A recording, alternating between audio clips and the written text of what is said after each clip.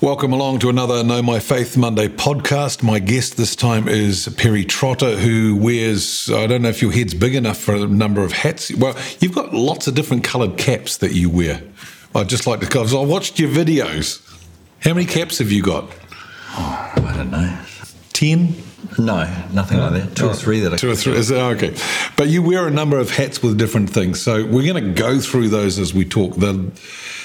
The last time I saw you, we'll start here, was when we welcomed the new Israeli ambassador, and that was at a meeting of various different Christian groups who support Israel, but also at the launch of the Holocaust, the Auschwitz Now exhibition in Auckland. Yeah. So let's start with Auschwitz Now. Okay. Well, Auschwitz Now is the latest exhibition that we've produced for the Holocaust Foundation. So the Holocaust Foundation is the short name for the Holocaust and Anti-Semitism Foundation, Aotearoa, New Zealand. So perhaps I'll take a few minutes to describe how we got there. Yeah, why not? So I'm not Jewish. I'm an evangelical, a conservative evangelical. So the short history of this project is that in 2008, my wife and I and three of our children were traveling through Israel, and we spent considerable time staying with Israelis whose children we had hosted in our own home. Right. Like many of your viewers, We've hosted Israelis. So we've probably hosted 500 Israelis in our home. And that was probably in the period 2004 to 2010, something like that. So we're staying at Gan Shmuel, and we learned that there were a number of Holocaust survivors there. And I have been working since 2003 as a professional photographer. And so I've always wanted to photograph Holocaust survivors. So we asked if we could meet these survivors, and we had no particular agenda, no particular project in mind. So you hadn't thought of this in advance? Well, no, we didn't know what we would do with the material, but Cherie, my wife, interviewed them for up to an hour and a half. I photographed them. And when we got back to New Zealand, I developed a format which turned out to be a 3-minute vignette, an excerpt of those survivor accounts. And so what I would do is take an excerpt from the story. I used to work as a musician, so I wrote some music for it. I put it together with black and white portraits of these survivors. And we created this format. And a year later, I met a Dutch gentleman, who saw the work and said, I want to pay for you to go to Sydney to capture more survivor stories. So I went to Sydney, I went to Melbourne and worked with Sydney Jewish Museum and the Jewish Holocaust Centre in Melbourne, and we collected more stories. And then 2012, we formed a charitable trust. At that time, we called it the Shadows of Shoah. That's right. Many of you viewers will know that Shoah is the Hebrew term for the Holocaust. It's a non-sectarian work, so I wrote into the trust deed that this is to be a non-sectarian work. So for obvious reasons, it would be crass and inappropriate for me to make use of these survivor stories for my own sectarian purposes. So we now have a board of 10, and it consists of survivors and academics, a couple of professors, and a couple of Christian leaders. But it's an explicitly non-sectarian work. Going back to 2012, 2013, we were granted some funds by a Jewish trust in Auckland, and we built the Shadows of Shoah exhibition. Prime Minister of the time, John Key, launched our exhibition in January 2013. Then subsequently, we toured that exhibition to 19 locations from Invercargill to Whangarei, and it was very, very hard work. We staged it in museums and galleries and public spaces. What was the reaction from people when they saw it? Oh, well, they were deeply moved. And that's always been my intention, is to take the experience of the Jewish people in the Holocaust and to convey it to those who know little or nothing about it. And you'll know that people's reaction time is not what it used to be. Sorry. People's attention time. Attention time, yeah. It's not what it used to be. So do you remember the times when you used to go to movies and you'd watch the credits for the first sort of 3 or 4 minutes? Yeah. Well, they only lasted for 3 or 4 minutes. Now they're all digital. They last for 15 minutes. Who's got the attention? You just wait for the end scene nowadays. I mean, we convey in 3 minutes a powerful excerpt of a survivor's story. And I've got to say, Perry, it is because when Sharon and I were in Israel, we, of course, went to Yad Vashem. And you can't believe as you zigzag your way through that and you get to the end and you go, flip, was that 4 hours? Because it's just so moving. But what you've been able to do with these stories, with these videos, is a very, very similar emotional reaction, because what you haven't just captured, you haven't captured the things that happened. Now, I just listened to an audiobook, and I can't remember his name. It's called The Happiest Man on Earth. He's Eddie Jaku. Eddie Jaku, yeah. 100-year-old Holocaust survivor in Sydney. And so he talks about all the different things that happened during his time, escaped from there, all of this. But what you've captured is the feeling of this Holocaust survivor and the essence of what this meant to me to be a Jewish person caught up in the middle of this. And it's like I had a rock hit my windscreen the other day, right? It was big enough for me to see it coming. Wow. Right? So it was put a decent hole in the windscreen. So it's one of those times where I'm going, no, crack. So there was nothing I could do to change it. And that's what you've captured, I think, in these vignettes, is the feeling of these Holocaust survivors of I was stuck in the middle of this. Yeah, we're quite deliberately trying to reach people's heads through their hearts. Yes. So the power of media, the power of image, the power of music. And having said that, you have to tread a very careful line, because you have to be historically very accurate. And because so many people are interested in Holocaust denial, if you drop the ball in any respect to regards historical detail in the transcript you use, you're in danger of discrediting the whole mission. So it's an important work, I think, and particularly as Holocaust memory comes under increasing attack. Now, I'll take a little diversion here, and we'll just talk about that issue. Because I know where I'm coming back to, so you divert away. Okay. Well, Holocaust memory, we'll all know about Holocaust denial, the David Irvin case, the movie Denial. That's the more, how can we say, it's the more direct denial. But there is something called universalization, where people will take the Holocaust, they'll sanitize it to a degree, and then they'll utilize it in the service of other causes, whether it be gay rights, whether it be racism of other kinds, whether it be bullying. And in so doing, they're neglecting or denying the broader historical context of anti-Semitism and the Holocaust in particular. Yeah. So to me, it's very important you do not decontextualize the Holocaust. And what I mean by that is the Holocaust is a unique event, but you must see it in its broader historical context. I would argue that for 3,500 years, you've had this very powerful attempt to take the Jewish people off the face of the earth. Now, the Holocaust was this peak in that effort, and that's because Germans got involved, and it was almost like a perfect storm. But the hatred towards the Jewish people continues to this day. Well, that's what I was going to say, because when you said it's the Holocaust Foundation and then you expanded on the full name, it's the Holocaust and Anti-Semitism Foundation. So you're not showing these stories of Holocaust survivors just so that we look at it and listen to it and go, oh, that's really, really sad.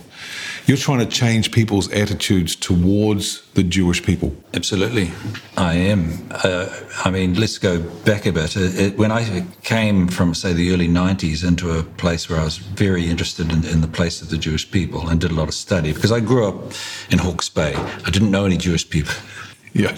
And probably the first exposure I had to the Jewish people was being taught The Merchant of Venice. Okay, yeah. Which is really not a great example. Cut me, do I not bleed. And the anti-Semitic tropes Yes. are appalling. So I was quickly struck or quickly moved by the fact that Christian engagement with the Jewish people throughout history has been appalling, really appalling. Well, I've said on previous podcasts, amongst the books that I've narrated for Ariel Ministries was one by Dr. Andrew Jackson called Israel Betrayed. Very hard book to read. I mean, word-wise, it's a hard book to read, but it details the intentional mistreatment of Jewish people by the Christian church. Yeah. Which has been hid from. I was talking to Bryce Turner from Christians for Israel about this on an earlier podcast. That's been intentionally hidden from Christians. Yeah. We know nothing about what was done. Yeah, that's right. And so many of the heroes of Christian history. Yeah. I mean, you know the expression, we're standing on the shoulders of giants. I would suggest in many cases we're standing on the shoulders of monsters. Really. I mean, the conduct of men like Luther. Yeah. Unbelievable. And I mean, we pick on him because he's the easiest name to remember, but there were plenty. There were plenty. It brings to mind a quote from a Jewish scholar, Ephraimson, and he was talking about the theology of Tertullian more than 1,500 years ago. And he made the comment that the road from here, that is, the theology of Tertullian, to Auschwitz is long, but you can get there from here. Yeah. Absolutely. Yes. Absolutely. Yeah. Now, I'm not saying that, and we're going to get into this later when we talk about that series, the film series I did. Yeah. But I'm not saying that's the only reason the Holocaust happened, but it was a really important part. It's very easy to see that road. Yeah, it is. There's a letter to Eusebius, I think. Is a book, a little book out, one of those Penguin books, writings of the early church fathers. And this letter is written 132 AD to a Roman, whatever he is, who's asked a question of his friend who's a Christian. And the Christian is responding and saying, now by Christian I mean this is a Gentile Christian, a Roman Christian, who is saying, well, you know, what we believe, we're not like the Greeks who have their idols and put food out to them, because that's just ridiculous, you know, stone can't eat food. And we're not like the Jews with their superstitions and their monthly feasts and their bodily mutilations. And I'm going, whoa. How did you get there less than 100 years after Jesus died for my sins? Yeah. How did you separate Judaism from, you know, we're not talking of 2021. And then somebody said, well, have you not read some of Paul's writings? Yeah, I have. That's why I'm committed to the Jewish people. Yeah, because it was happening even in the latter parts of the first century. Right. We as Gentiles were trying to shove away anything to do with Judaism and Jewish people. Yeah, that's right. So getting back to the Holocaust, the anti-Semitism, we started off calling ourselves Shadows of Shoah Trust. We changed our name about 2 years ago because nobody knows what Shoah is. And also to make a statement that we're sticking to this issue and we're not going to be distracted over into these sidelines that even some in the Jewish community are universalizing the Holocaust, which I find disturbing. So we're going to stick to the course. We're a small operation, but we have produced 3 exhibitions, and we've produced an app recently. Yes, for iPhone, I've got that on my phone. Good on you. So if anybody's interested in that, they can search the various stores for Holocaust Foundation, and they'll find it. Yep. So it contains a lot of our stories. It contains a reasonably long essay on anti-Semitism. It contains interviews with the last Nazi hunter. And it opens our eyes to another view, or an expanded view on anti-Semitism, to the nice, clean, I suppose, perfumed view that we have here in New Zealand in particular. Sure. Yeah, that's right. The essay that I wrote on anti-Semitism that's in the app, I do a survey of modern forms of anti-Semitism, and the first thing I mention is anti-Zionism. Now, later in this interview, we'll deal with that and we'll try to define it. But I'll just make a comment about the fact that anti-Semitism through history has morphed according to the change in age and culture and the people groups among which it arises. So, for example, during the Middle Ages, it was mostly sort of Christian anti-Semitism. It was this attitude that the Jews had been rejected and it's right for us to persecute them. Yeah. So that was the predominant form of anti-Semitism. And then when we get to the Nazi era, because Darwinianism was so strong, it tended to be a racial kind of anti-Semitism. That's right. They were less evolved and all of that. Too bad that 75% of the professors in Nazi Germany were Jewish. But that was the rationale. It was largely that we needed to get rid of them for the purity of the Aryan race. But today, the prevalent form of anti-Semitism, certainly in the West, is anti-Zionism. In other words, anti-Israelism. Anti the Jewish people's right to their homeland in the land of Israel. That's a pretty good definition, yeah. And so that is a reflection of the fact that the idea of human rights is so much currency in that. So that's how anti-Semitism often shows itself. Yeah. But ultimately, it's just a new garb for an ancient hatred. It's the same thing.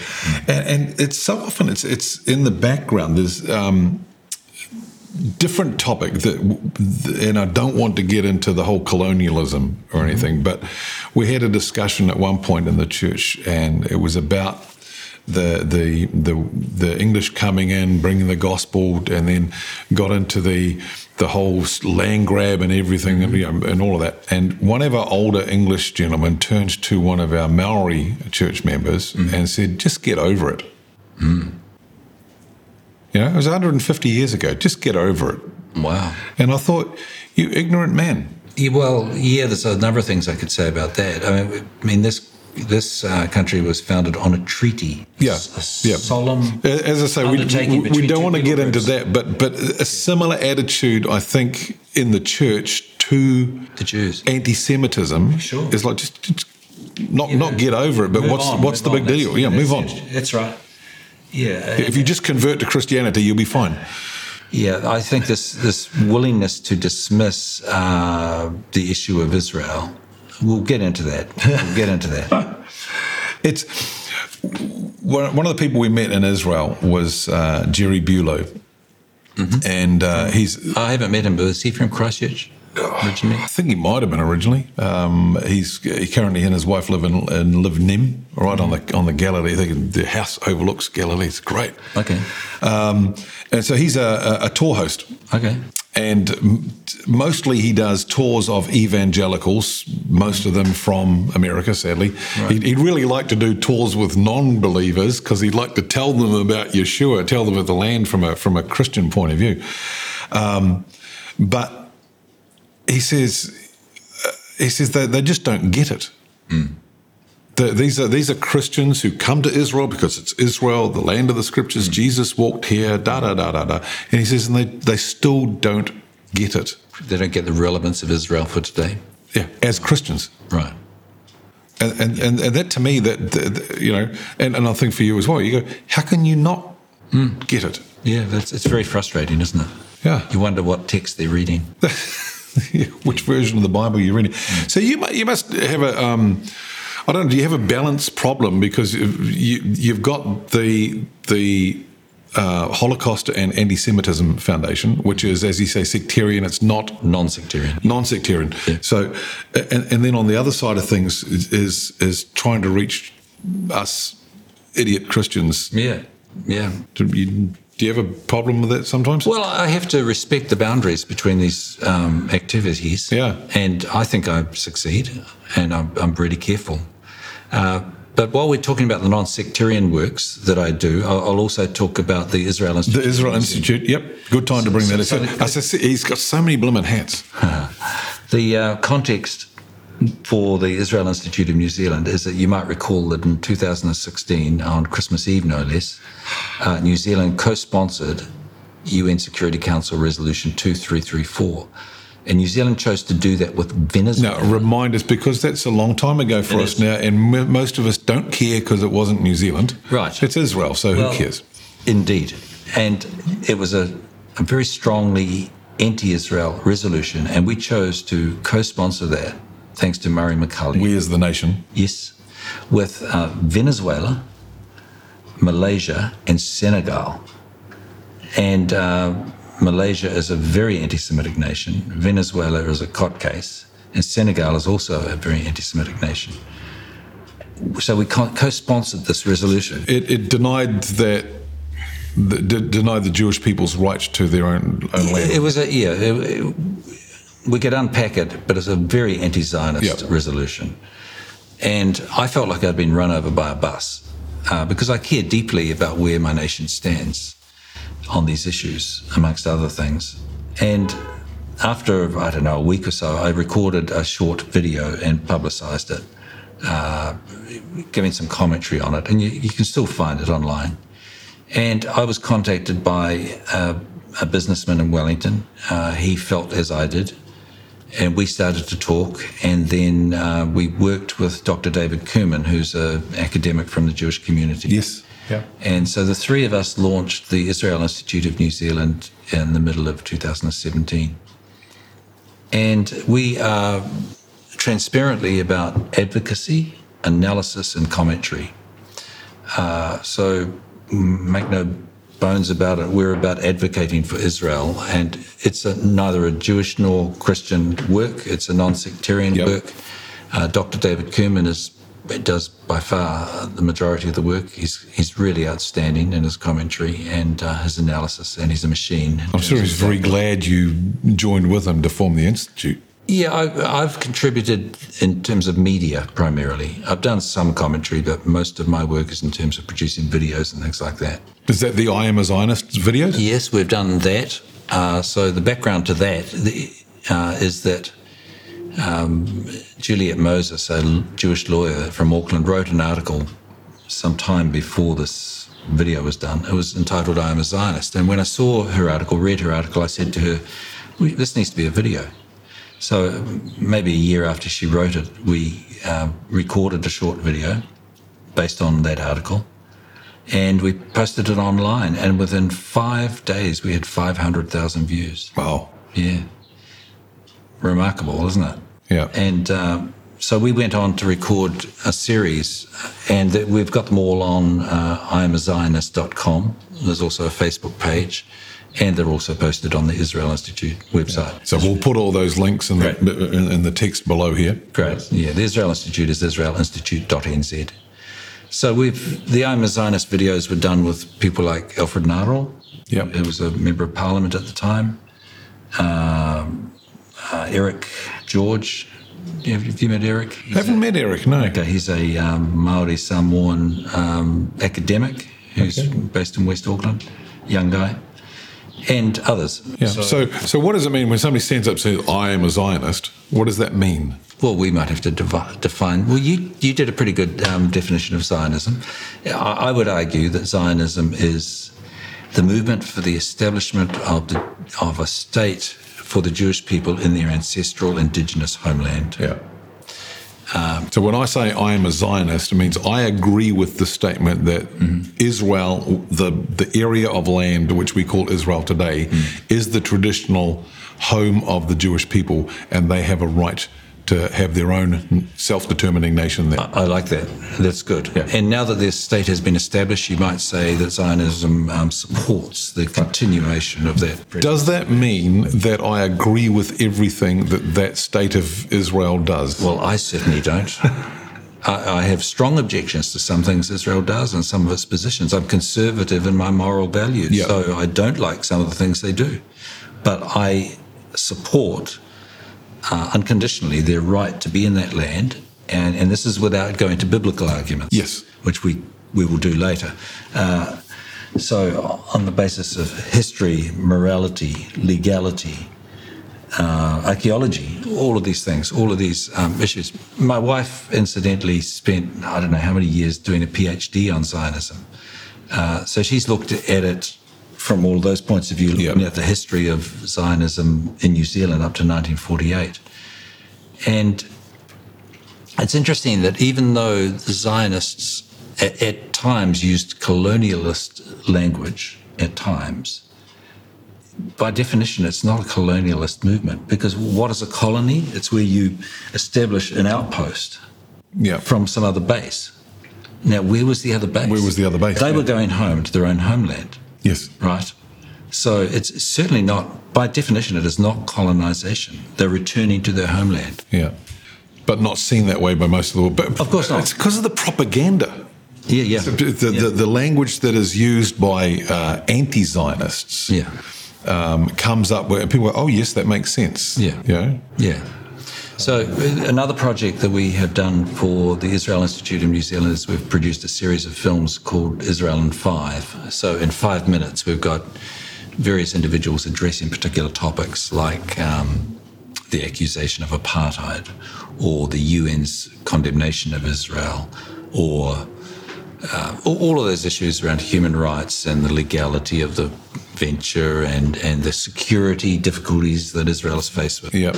So again, it's a non-sectarian work and it's an educational resource, and I would encourage your viewers to make use of that work. One of the things that I found, I don't know how many times you've been to Israel. We've only been once. I've been 6 times. Excuse me. Shut up. 6 times. I talked to what's her name down in Tauranga that does the dance. Gaynor. Yeah. Gaynor. When I said, oh, Gaynor, we're going to Israel. She goes, oh, I'm so jealous. I'm going, you've been 17 times. How can you be jealous of me going once? Wow. But everyone's going, oh, hang on, do you feel safe there? And all these things, because of all the lies that are being thrown around the world. And as we get there, you go, hang on, that's the safest place in the world. I felt perfectly safe in Israel. Yeah. Do I see Arabs and Jews living alongside? Absolutely, I do. Where's the information? What are you reading or watching or listening to that you're getting this opposite information? Yeah, you've brought to mind a visit we made to Ramallah in 2019. I think it was 2019. It was very interesting. So we were taken in by a German friend into Ramallah, and we went to visit Arafat's tomb. Right. So we're within, 100 metres of Arafat's tomb and walking back to the car, and a Palestinian lawyer walked past us, muttering to himself, "Our people are so stupid." And my German friend, who's smart, said, "Excuse me, sir, can we talk to you about what you're saying?" And I was carrying a video camera. Right. And he said, "Look, do you mind if my friend videos the conversation?" So we had this 11-minute conversation with an articulate, passionate Palestinian lawyer. And I'll summarize it. He said, the problem here is not the Jews. The problem here is our own leadership. The Palestinian leadership is so corrupt. He referred to it as a gang. And he had no problem with the Jewish conduct. He actually said, what we need is a Trump. So, interesting. But that interview is on the Israel Institute in New Zealand website. So it's a fascinating interview, and it's very funny. It's similar to some of the Arabs that we met, the Arab Israelis that we met when we were there, when they were talking about the two-state. Yeah. And they go, no. Yeah, please, right. we don't want that happening. We want the Jewish government. Yeah, that's right. The Israeli government. Yeah, and I mean, one of the points I've made is that if you really care about the Palestinians, you should support Israel. Yeah. So a lot of anti-Zionism then, we'll move on to the spiritual side, but a lot of anti-Zionism is from ignorance of what's actually happening in the land. Yeah, I tend to sort of categorize these things in several ways. So you get certain people for whom this is true. It's just ignorance. They haven't thought about it. They haven't investigated it. They've just heard from the mainstream media and some very poor Christian theologians, for example, an anti-Zionist argument, and they embrace it. Yeah. So that's a kind of a soft anti-Zionism. They believe what they want to believe. Or they believe what they've been led to believe. Whereas there's a hard anti-Zionism where people have actually investigated it and they've just chosen to take a hard line even though the facts can be got. Yep. And they've chosen to ignore those facts, and there's something very dark and deep that causes them to persist in their anti-Zionism. So I make that distinction between a hard and a soft anti-Zionism. Right. So how do we... what amazes me is, and I watched your series of videos on this, which is evangelical anti-Zionism. How can you get Yeah, the series is called Evangelical Zionism. Yeah, but how can you get Christians that are anti-Zionist? I'm going, what Bible are you reading? Well, I think that. So we defined Zionism before. Yeah. Let's define evangelical for a moment. Okay. So how would you define it? Oh, that's a tricky one. The evangel is, of course, the good news, the gospel. Sure.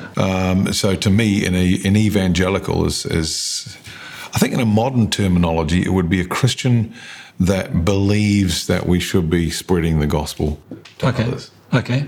That'd be one of the components. Yeah. Another component, I think, is that they have a high view of Scripture. In other words, they would see the Scriptures as having authority. So that would be... I thought that was us fundamentalists. Well, there's an interesting book, 4 Views on How Evangelicalism Should Be Defined. Okay. Very interesting. But most of the contributors to that do hold that there ought to be a high view of the Scriptures and the authority of the Scriptures. Yeah. And if you compare so-called fundamentalism with what... Liberalism, the liberal church. Well, let's compare fundamentalism, which happened over 100 years ago. That was the sort of term of the time. Evangelicalism came out as a sort of a friendlier version where they weren't going to be fighting with people or fighting amongst themselves as much. Yep. And they were a little softer around the edges. But I'll tell you this. Let's step back yet again. We're talking about a series called Evangelical Zionism. Yes. Which you... Yeah. I'll hold that up to that camera. There we go. Yeah. So I filmed this in 2015 in Israel. And because I'm a really bad businessman, you can see it all for nothing online. Oh, right. You're not going to make any money out of that. But it's also available on DVD. So, and I thought long and hard, what do I call this? What do I call it? Because I knew it was dealing with replacement theology and Christian anti-Zionism. Yes. Those are the things I'm trying to address. And I'm trying to affirm a biblically based Zionism.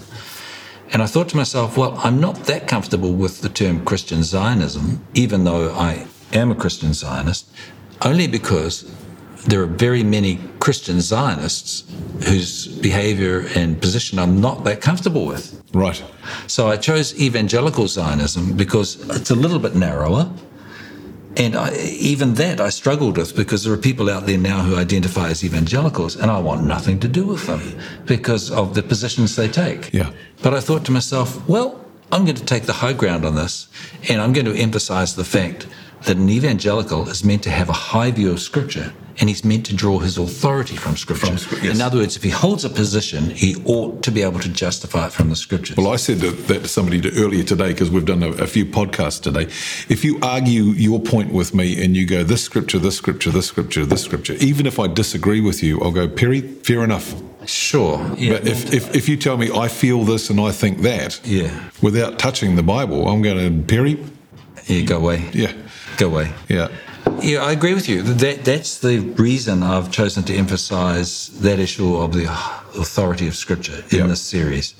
Because I'm arguing that those who are Christian anti-Zionists do not deserve to be called evangelicals because I believe they cannot justify their position from the Scriptures.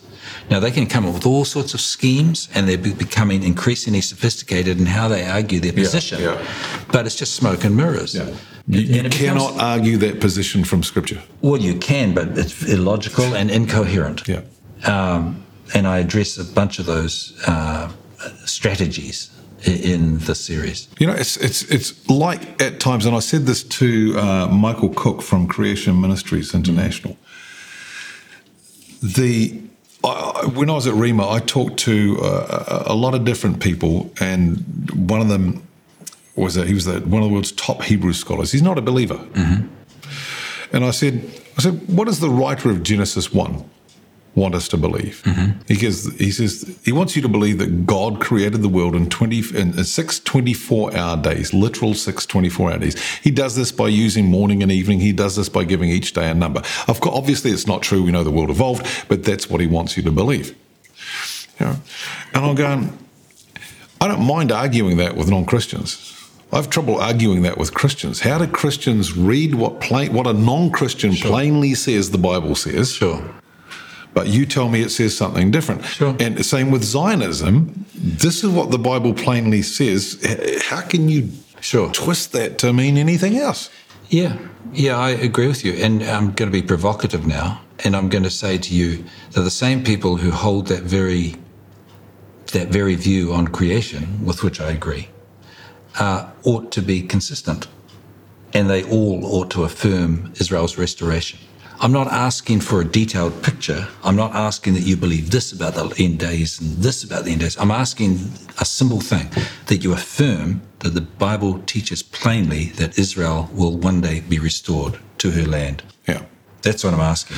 Because the same logic that you talked about in regard to the scriptures and creation. Yeah. The same logic is applied to Israel. It should be. Because what you're dealing with there is what theologians call hermeneutics. This is how you handle the text. And I tell you, there's a whole lot more scripture relating to Israel's restoration than there is about creation. A whole lot more. But we don't know our Bibles. This is the problem, Perry, and this is what really annoys me. This is what, when I'm preaching, if I go around churches and I'm preaching and I look up, I've read a scripture and I've moved on a bit and I look up and somebody's still got his nose in the Bible, I'll go, somebody got it. Sure. We are biblically illiterate. Yeah, sure. As a modern church. Yeah. People say, well, hang on, this cannot be the fulfillment of God's promises to Israel because they are not believing in God. You go, well, yes, of course they're not believing in God because the Bible actually prophesies that Israel will come back into the land not believing in him. I think that's the case, yeah. They go, oh, I didn't know it said that. Because you don't know your Bible. Yeah. Yeah, and on the other side, a lot of so-called Christian Zionists do the position no favors because they've got a very romantic view of Israel. Yep. They've got a view where they're completely uncritical of Israel. And I have deep concerns for the Palestinian people, but I just ask for justice and clarity and honesty in the way that those positions or those conditions are assessed.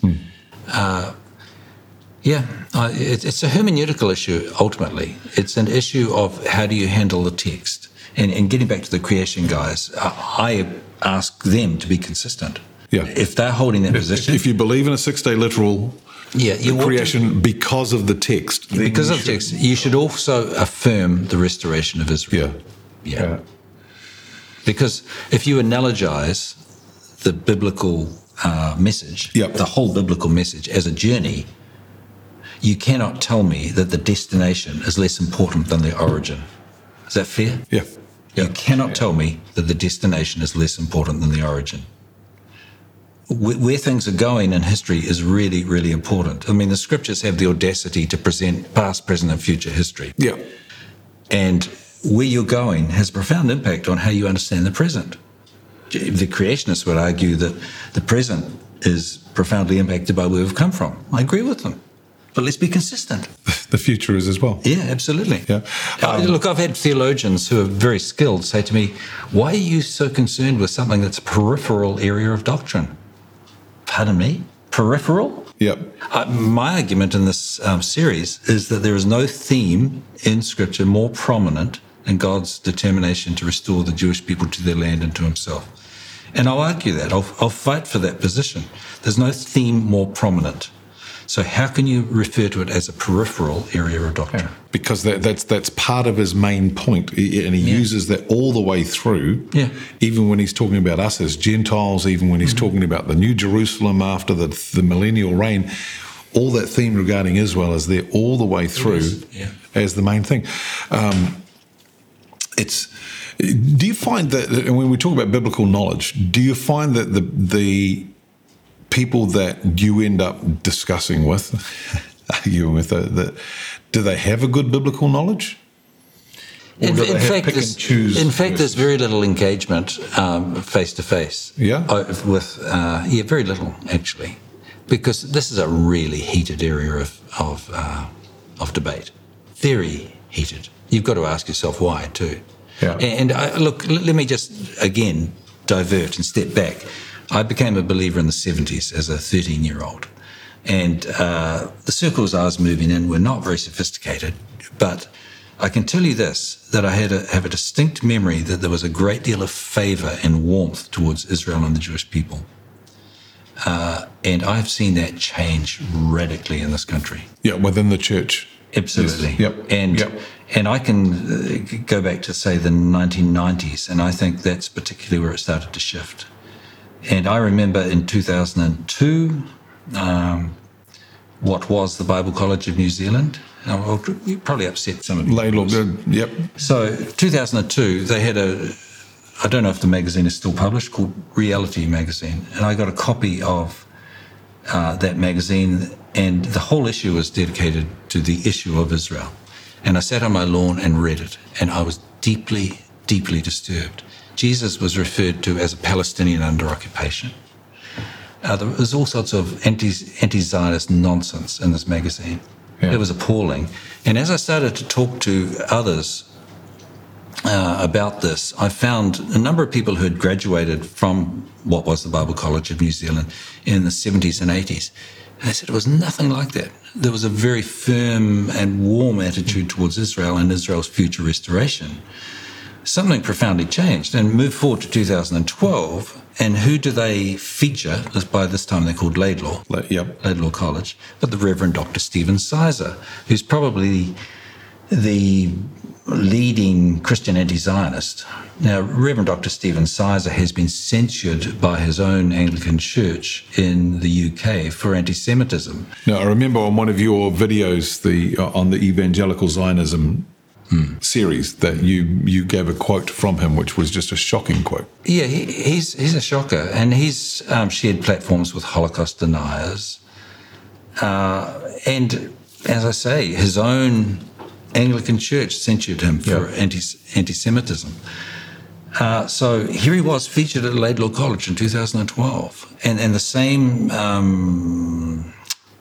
lecturers who were problematic then are still present. Yeah. One of them has come out openly and said he wants to see Israel isolated from the world community. Wow. That's extremely serious in my view. Yeah. And in 2012, one of the things that really disturbed me especially was that where were the Christian leaders standing up with outrage over this? Where were they? I made a noise as best I could about it. I set up a website and I started to write things, and I was never challenged on the content of what I wrote. I went after these guys as best I could. But where was the outcry from Christian leaders? I didn't hear much. We sit back because it's a peripheral issue. It's like when you talk about that there's a major denomination in the States that, because we were talking about creation before, they changed their stance on creation. So they used to be very, very strongly 6-day recent creation, 24-hour days. And they said, well, no, we don't hold to that in a concrete way anymore. We allow that there are different interpretations of that. And somebody wrote, and I can't remember who it was, but God bless them for doing so, and said, well, so do you hold now different views on the crucifixion, the death of Jesus? Because there's various different views, everything from Lloyd Gearing to the truth. Yeah. What are you going to do with these? Are you going to? And this is, I think, the problem with when I'm looking for people to interview and to talk with on these podcasts. I hit the net and I look for these things and I go, okay, this guy's a professor in a seminary. Now I've got to look up, is this a fundamental conservative seminary?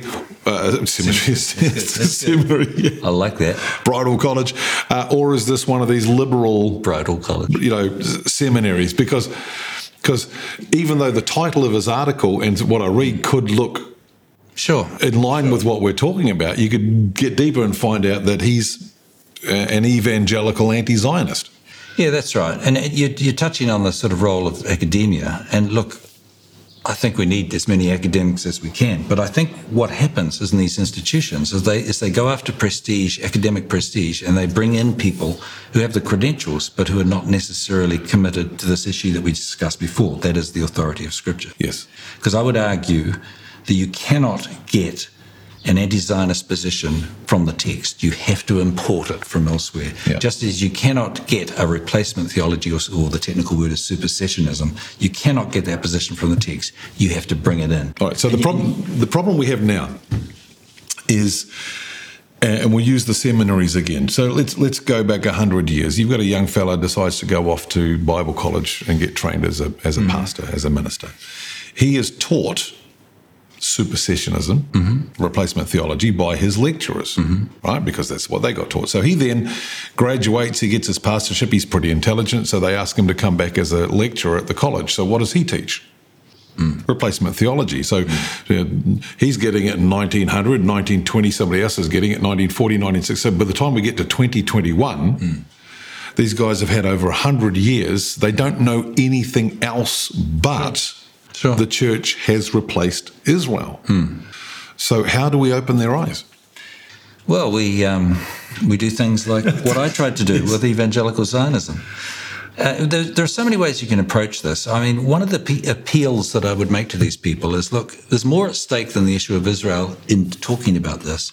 It's the integrity of the text, in the sense that if you dismantle the role of Israel in the text, you ultimately dismantle the coherence of the text. Yeah. So I make one argument in the series that those of us who believe that Jesus is the Messiah, we should do that on the basis of what is predicted in the Hebrew Scriptures concerning the coming Mashiach. We should.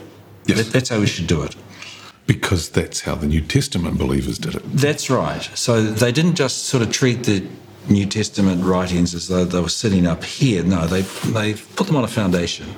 And you could see that through the book of Acts. They listened to what Paul had to say, and they sort of said, okay, well, is this consistent with the Hebrew Scriptures? Well, they didn't have any New Testament scriptures then. That's right. So they tested what they heard. So we need to have that sort of that sort of practice with any teaching that comes along. We need to be seeing it anchored in the Hebrew Scriptures. And this is important. The Hebrew Scriptures lay a foundation. The New Testament comes along. It adds additional information, but it does not negate those foundations that were laid in the Hebrew Scriptures. Now, as soon as you take a replacement theology position, what you're doing is saying, okay, the Hebrew Scriptures did predict that one day Israel would be restored to the land, but now in the New Testament that has been redefined or reinterpreted, and it's been fulfilled in surprising ways, is one of the phrases they use. But what you've just done is you've dismantled the plain meaning of the Hebrew text. Yes. And you've undermined your own foundation. You do that, and theology is like that. You dismantle an important area of the text, of theology, and it has implications. Yeah. It impacts. My dad was a Bible Society representative. He had two Bibles, I remember. One was completely blank. And he would hand it to somebody in the front row and he said, just hold on to that, I'll get you to look up a verse shortly. And he'd ask them to look up Thessalonians or something, and they'd open it up, it's blank, and he'd go, your Bible might as well be blank if you don't read it. Right. But the other one had so many bits, little squares cut out of it. Okay. On every page there was bits cut out, and he says, if you take this verse out, you've got to take that verse out, and you've got to take that verse out, and that and that and that, and you destroy. And it's a coherent document. You destroy the integrity. Yeah, it cannot last. It's a self-authenticating document in the sense that it has the audacity to write history in advance, and I do think that Israel is the prime example of that. The idea that Israel is back in the land, it should not surprise us. The idea that the Jewish people are hated, that should not surprise us. It didn't surprise us before 1948. Not that you and I were around then. But before then, the church were expecting Israel to come back into the land. Some of them were, yeah. Some of them were. But I think what we've done, I'm going to have to get you back because we're out of time. This has just gone so fast. But if we look at the city of Jerusalem now, right? So, and we're talking Old Testament scriptures, New Testament scriptures. You've got the old city of Jerusalem, and you've got the modern city of Jerusalem. So, if we call the old city of Jerusalem the Old Testament scriptures, and we've built upon that, right? So we have the major city of Jerusalem. What has been done with those Old Testament scriptures by those who don't see Israel's coming back into the land? They've built over the old city. Sure. And they've built the new city on top of it. So it's now become a tell as opposed to still being there. And I think that's what we've done is we've taken the Old Testament, that's our reference, and it's a historical reference document. It's not a theological document that drives me. And I think that's the problem. Because for me, it's the Old Testament is a theological document that drives me. Sure. Yeah. And even, let's broaden out again, in the sense that the things that are under attack today in society, let's be far more broad, gender and marriage and family and all those ideas and nations, all of those ideas are established in the first few chapters of the Hebrew Scriptures. Yes. You've got these divine institutions that are established there. It's not surprising that those are under attack along with Israel, because Israel is also a divine institution. Yeah, that's it. And it all connects back to these foundational issues. And when we allow those to be destroyed, both within our Christian communities, but in the broader society, we're in for trouble. Things are going to collapse. Yeah, all right. We'll do this again. Perry, thank you so much for your time. You're welcome.